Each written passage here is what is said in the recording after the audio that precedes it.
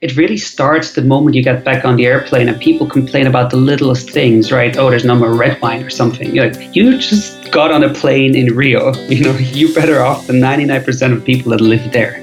What are you complaining about? And this is really one of the kind of mind-opening aspects of travel that I love so much. Welcome to the Travel Stories Podcast, where we bring you immersive, inspiring, and international travel stories of freedom and adventure from travelers around the world. Here is your host, Hayden Lee.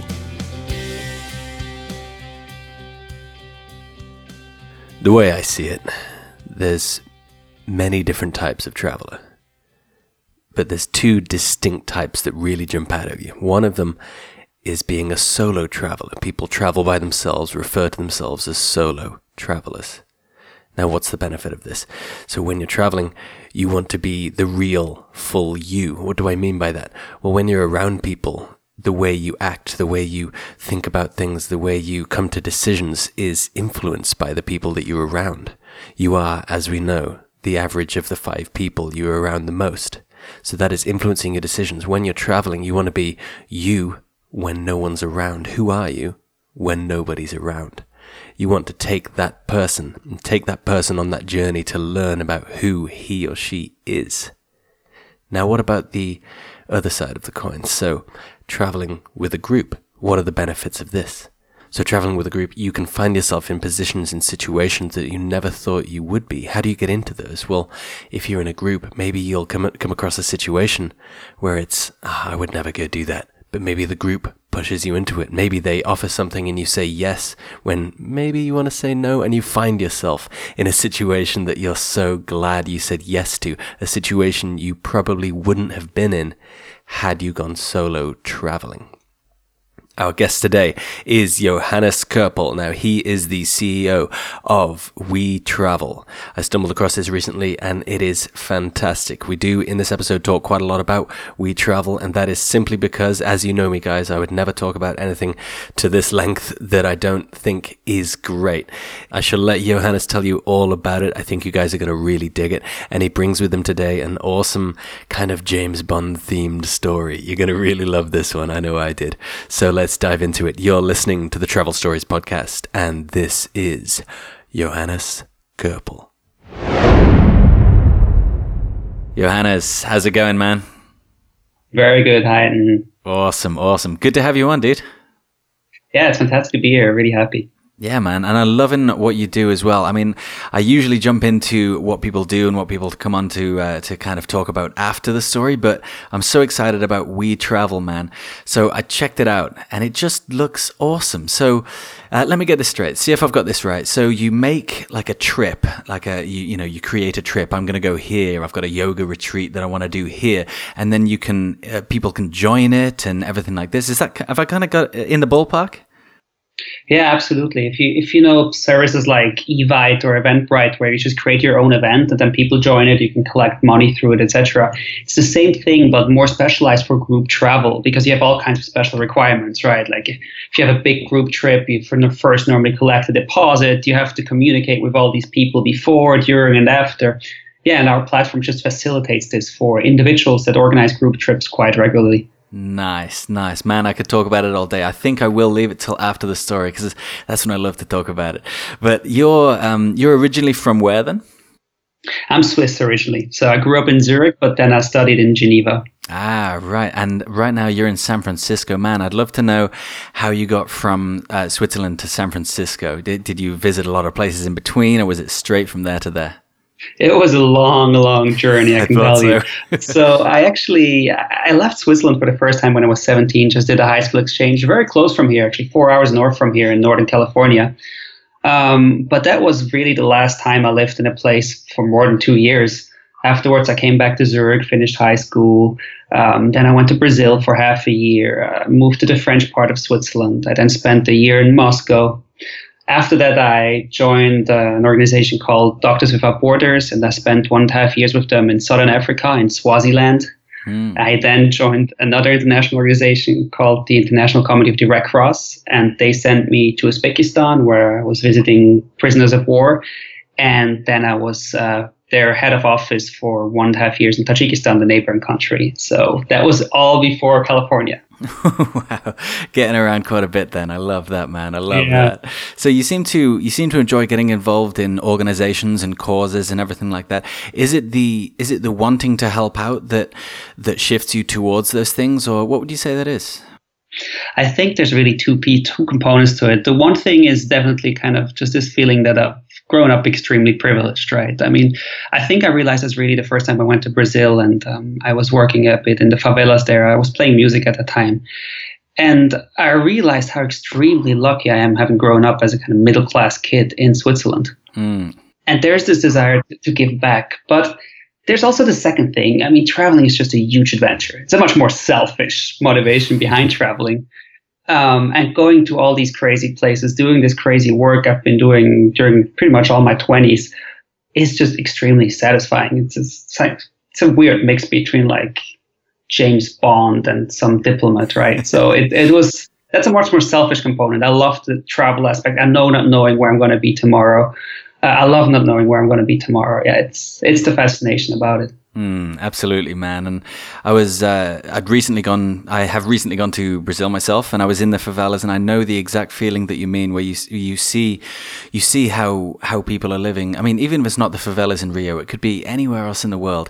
And I mean, in the favelas in Rio, so that, you know, there's no windows, and you see how they're living, and it really puts into perspective. This is something I've been thinking about a lot recently. It puts into perspective these little kind of stresses and annoyances that people have and stuff. And I've been really not rethinking it because it's always been in my head, but I've been thinking about it a lot recently. So if someone has, you know, they've lost the keys to their BMW, you know what I mean? If it's something like that, everything kind of seems like, you know, if you see the Kardashians on TV or something, and like she's got a stain on her purse, you know, everything seems like that to me. You just think, well, you know, come on, dude, like you've got it made. I 100% agree.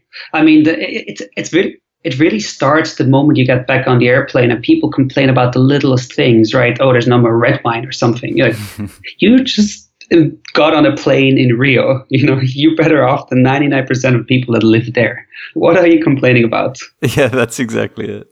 And this is really one of the kind of mind-opening aspects of travel that I love so much. Oh, absolutely, man. There's actually a Louis C.K. joke about it. So he's on a plane, and it was one of the first planes with Wi-Fi, right? And so he's, you know, traveling through the air with Wi-Fi, amazing. And then the Wi-Fi goes down, and everyone starts going, "Oh, stupid Wi-Fi going down," you know. And it's like, you're traveling through the air in a metal box, man. Come on. You know? Yeah. It really puts it into perspective, these little things. And every time, you know, I see it in other people a lot, obviously, but every time I see it in myself, like if something on my computer doesn't work, or, you know, something isn't working quite well, I'll instantly say, that kind of sucks. And then I'll go, hold on, no, wait, I'm in a house with windows, I'm warm, and I have food. Like, it's really not that bad. You know what I mean? Exactly. How would you, if you wanted to bring this to people's attention, you know what I mean? This feeling of, you know, look how privileged is a different word nowadays, but look how privileged you are in a good way. Look how good you have it. You don't have to be sad about this little thing. How would you, this is me kind of brainstorming here. How would you bring that to people's attention? Would it be, in fact, it could be travel, right? Travel is definitely part of it. I think the whole mindset is we always compare ourselves and define our happiness by the people that really surround us. I realized this in a crazy way in these last 2 years when I came to Berkeley and went to business school here. I was thrown into this class of 200 people. They're all overachievers. They're all brilliant. They're all super smart, super outgoing. And immediately you feel like you feel bad about yourself because you don't have certain quality that the others have, or you have never made anywhere close to the salary that these people have made, right? So all of a sudden, for example, when you think about how much I make, how much I earn, my whole expectation shifts and doubles by 200% or triples because I'm surrounded by people that make another salary than I do. And I think that's true of everything. And one way is to travel, because that automatically just throws you into a different surroundings. But I believe to really get that feeling of putting your values to a different standard, you have to spend a significant amount of time in a country. And the best thing is if you have some kind of task there, whether it's if you want to learn a local language or whether if you go there to work. Because at that time, I think your perspective really starts to change. I think there's ways to do that at home too. Oh yeah, absolutely, man. It's kind of that mindset shift. And like you say about travel, if you're just staying in a place for a week, say you're staying in Rio, you're in Copacabana for a week in a hotel, and and you've got a pool and you go to the beach every day, you won't really kind of get this feeling that we're going for. But like you say, if you're in a place for a few months and maybe you're working there, you're living there, you learn the language, you mix with the people that are there, and you see what life is like there for people. And it doesn't even have to be the favelas in Rio. It could be anywhere. It could be Vietnam. It could be, it could be France. They live totally differently to, people in the US, people in the UK. It doesn't matter where you go. You'll see a different way of life. And as you said, being with different people and on their different paths makes you think about your life and your paths in a different way. And you are the average of the 5 people you hang around with the most. And if you're hanging around with people that have a completely different life, completely different expectations, and a completely different path to you, then it's really going to make you question your own in a good way. It's going to make you question your own. There's a phrase that I read actually tonight. Who are you when no one's around? And that is really the thing. That is the way to question your own mind. You know what I mean? Yeah, no, I agree. For me, it became so evident when I first came to the US when I was 17. I realized I was actually quite a brat and quite an unpleasant little teenager back home, because what happened is that I went to the US. For the first 3 months, I could hardly talk to anybody. My English was terrible, and everybody loved me. And then once my English started becoming good enough that I could do my stupid, sarcastic jokes to everyone again, people really started disliking me more and more. And that had profound impact on me, right? I realized that if you really take people out of their comfort zones and put them in a completely new environment, the younger the better, I think it really has a profound and positive impact on people. It's really hard to go through this process. And I've seen people that couldn't handle it, and that are not made for this intense kind of traveling or changing environments. But if you have the wish to do so, if you think you can handle it, it's one of the best experiences in your life. Absolutely. What do you think about, say, if you had a child and say that child was traveling around from a very, very early age, or even not just traveling around the world? This could even work with if you're constantly moving house and they're moving schools and they're with new people all the time. Do you reckon that's, going to shape them in a, I don't want to say beneficial way, but in the way that we're talking about, would they be open-minded to more people, more views, and be more kind of introspective as to how they are? Oh, I thought about this so much, because I want to keep a traveling lifestyle all my life. I can't imagine just settling down in one place and live there forever. Mm-hmm. And I had quite a few friends who had this lifestyle, especially back when I was with the Red Cross, because it's kind of a diplomat lifestyle. And I have a very good friend. She's actually now a very famous musician. She's called Sophie Hunger. She's from Switzerland. And she grew up as a diplomat daughter. And I am torn about it. I think for some people it does wonders, it does good, but it's, especially as a young kid growing up, it must be incredibly weird to kind of reinvent your personality all 3 or 4 years, as diplomat kids do, right? I think it can be very beneficial, but it also has its dangers. I wouldn't know how to navigate this. I guess you just have to wing it as you go along. That totally makes sense, man. It could really, I don't know, it could affect you in different ways. You could, if you don't know really who you are, because if who you are is defined by the 5 people you're around the most, and you're never around people enough for them to define you, exactly. then who are you? Exactly. Yeah, man, no, it's very true. We're getting deep on this, man. I love it. But I also love what you say about, and I totally agree with my circumstances. I could never see myself settling down somewhere. It's never been a goal of mine, and there'd always be that itch. And it goes back to what you said at the start. You never know where you're going to be tomorrow, and that's the fun. That's the fun of it. And yeah. I guess I'm going deep here again. I guess that's the fun of life. You never know what's going to happen tomorrow, where you're going to be tomorrow. If you knew what your life was going to be like from now until the end, then how fun would that be? Not at all. I guess some people crave the stability, but for people like us, or just travel addicted people in general, I think we see a change in society right now, which goes far away from these lifetime jobs that we used to have, or that our parents used to have, and much more into short-term assignments. You change jobs all 2, 3, 4 years. And this really plays into the hand for people like you and me that like to travel that much and change their lifestyle once in a while. Absolutely, man. And as soon as the internet came along, it's like, we can do it. you know? Yeah, we don't have to be in one place. Absolutely, man. Now, I want to get onto your story. I'm really excited about this. We talked a little bit before the call about what the story is going to be, and I can't wait to hear it, man. Can't wait to hear it. Whereabouts does it take place? It takes place in Moscow. Moscow, sweet. Right then, and if you could give the story a name, what would you call it? I think I'd call it From Russia with Love. From Russia with Love. Great Bond film, eh? Loving it, right? I can't wait for this. Right then, you're listening to the Travel Stories podcast, and this is Johannes Kerpel with From Russia with Love.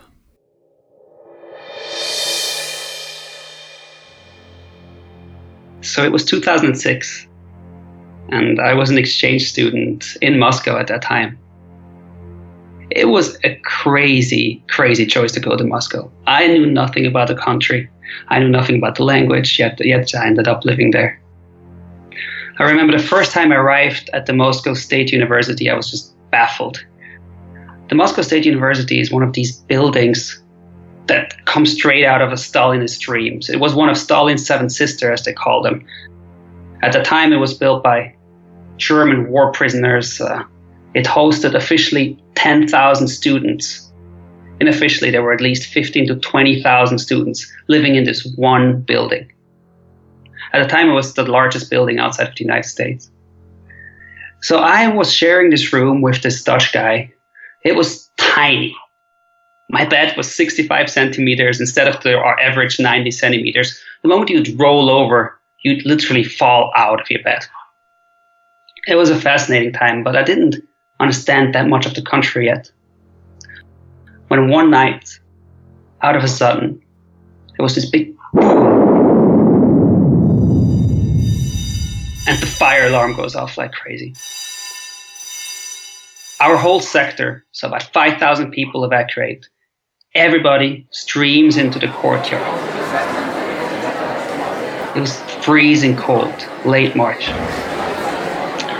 We stand out there in the courtyard, and rumors start flying around.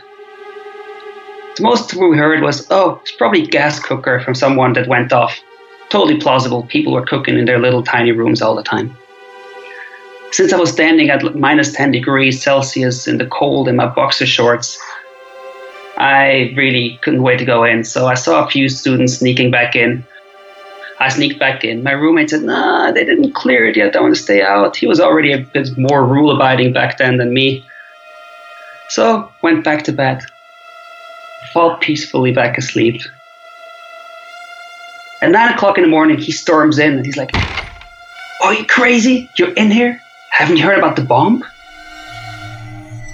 It turns out the explosion was really from a bomb.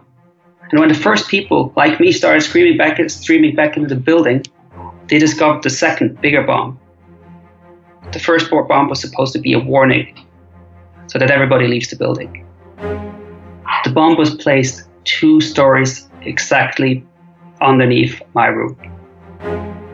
For some reason, it didn't detonate. For some reason, I didn't die. It was one of the most surreal feelings I've ever had in my whole life. This weird feeling of danger, of threat, but totally not touchable. I couldn't put my finger on it.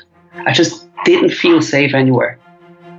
I immediately moved out of the building, stayed for 3 nights at a friend's place in the center of Moscow. But I had this constant unease on me. I slept really badly. One of the most strangest feelings in my life. Russian authorities, though, didn't see any problem with any of this.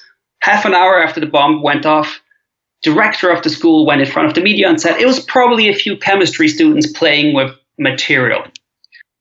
That, of course, was complete BS. I was living in the section of the общежитие, of the big student dorm, that was mainly housed foreigners. There were about 100 Western foreigners, but the other thousands of foreigners there were people mainly from Central Asia and other parts of the former Soviet republics.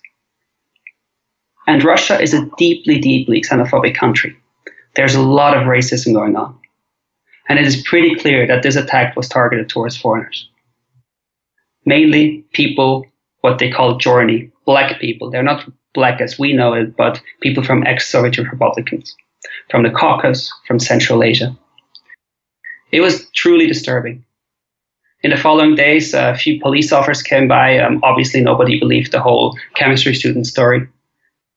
And the reaction from the university was very interesting as well.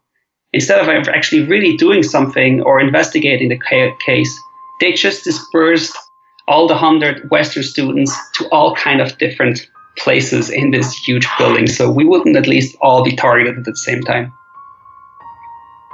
Again, this story left me really with this incredibly strange feeling. Anytime there was the slightest clack or the regular fire drills that they had all the time anyway, I panicked. I remember a couple of months later, some tube in my fridge exploded and I woke up again in the middle of the night and I ran as fast as I could outside of the building. Although I realized halfway down that there was absolutely nothing wrong, there was no fire alarm, nothing. I'm really happy I made it through there, but it was definitely a weird sensation to get this wake-up call from Russia with love.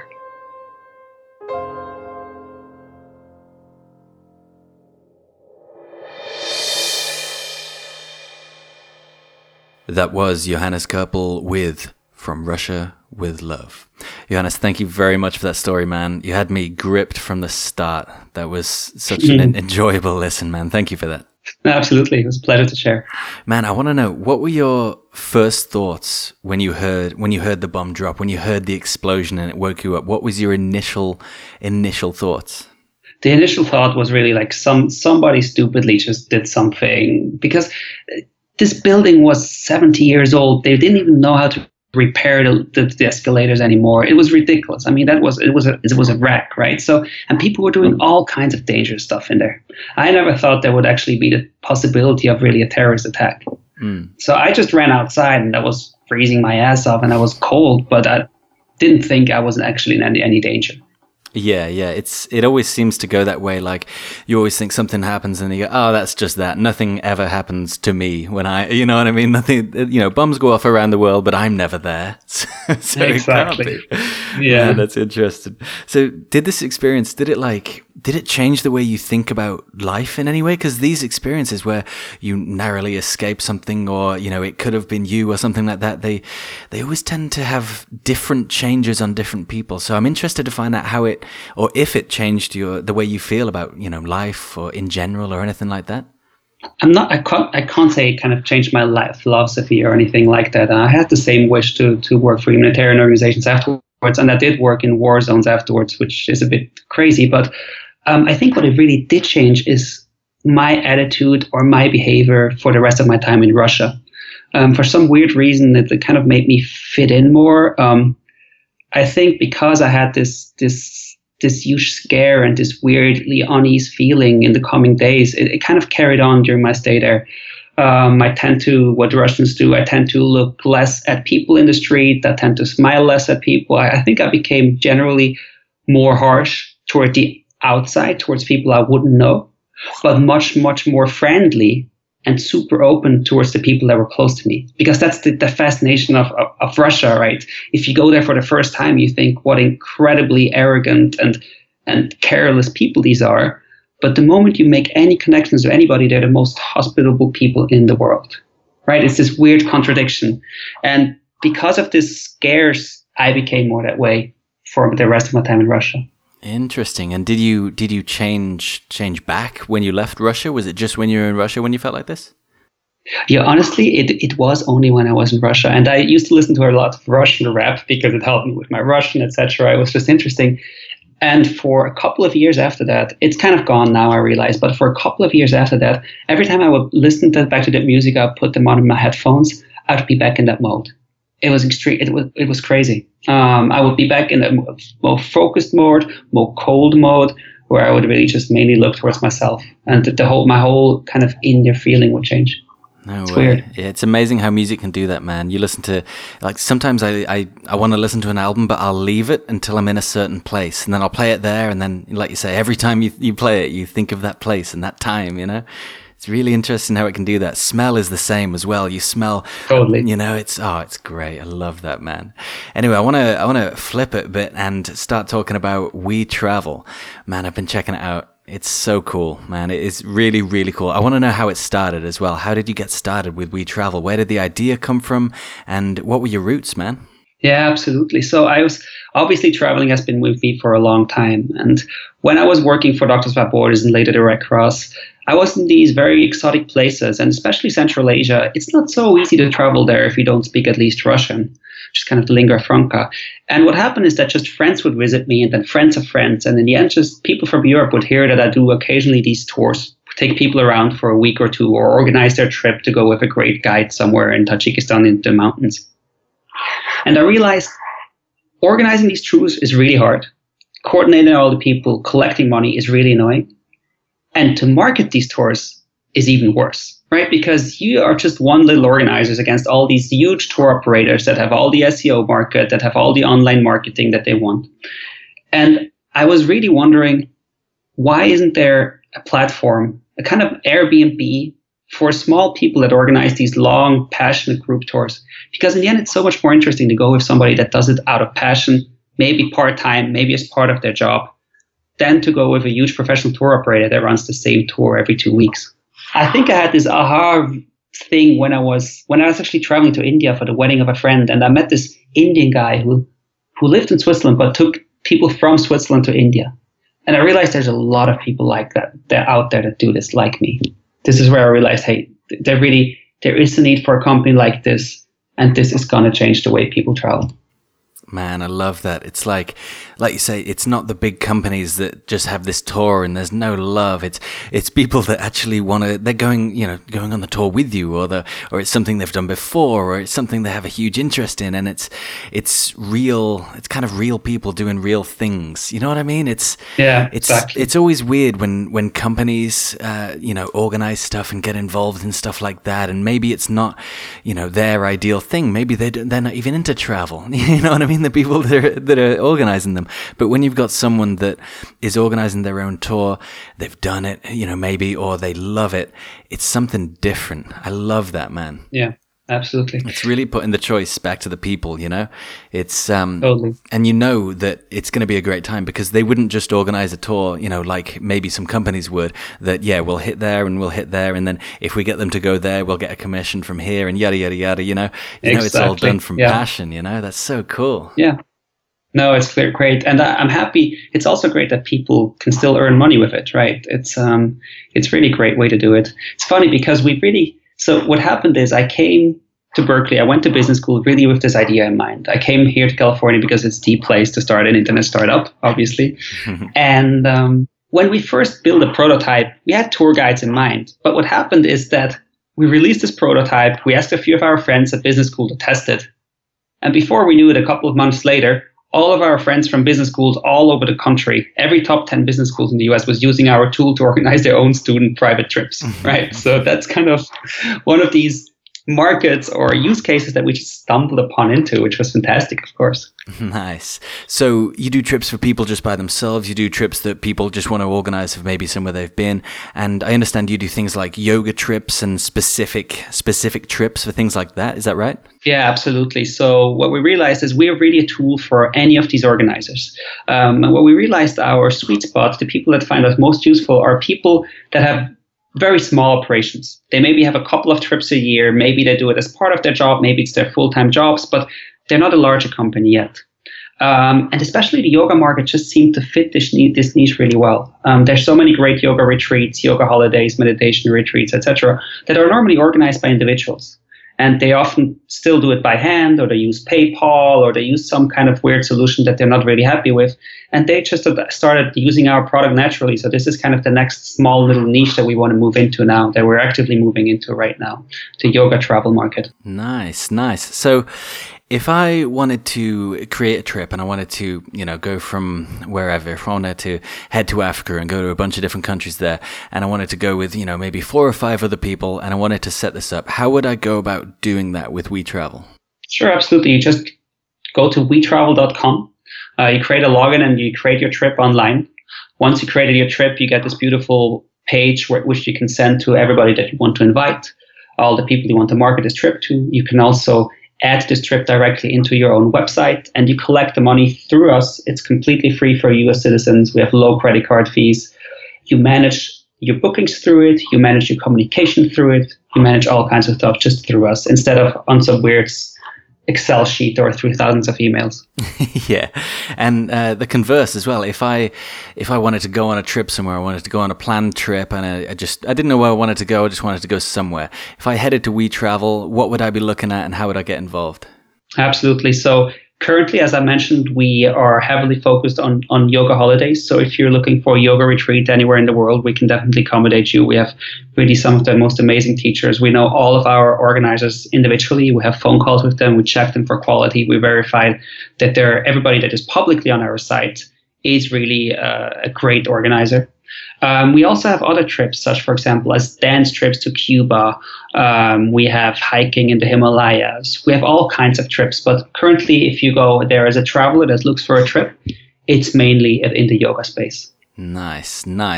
I think I might go on there later tonight myself, actually. Have a look what's going on around there. That'd be so cool. Nice. Loving it. Well, is there anything else you'd like to say? I've loved talking about WeTravel, and I've loved our we went a little bit deep with our conversation, and I enjoyed that a lot, man. I never get to go. Yeah, I like it too. Talking about it too. It's great, man. It was very, very different than my normal WeTravel introduction pitch that I would give. I really liked it. I enjoyed it a lot. So thank you for this. Really appreciate it. Oh, no worries. It was a lot of fun, man. Thanks so much for coming on, dude. Absolutely. All right. Have a good one. Hey guys, don't forget, this is one of your last chances to win the Grail Ultralight Water Purifier. All you need to do is send us a question for our end of season Q&A. Email me, hayden@travelstoriespodcast.com. Head to the website or check us out on Facebook. Just search Travel Stories Podcast. Thanks guys, have a good one. Thanks for listening to the Travel Stories Podcast. Get in touch with Hayden on Twitter @TravelStoriesUK or online at travelstoriespodcast.com, where you can find all of the show notes and resources. Subscribe to the show to join us next time for another immersive, inspiring and international travel story on the Travel Stories Podcast.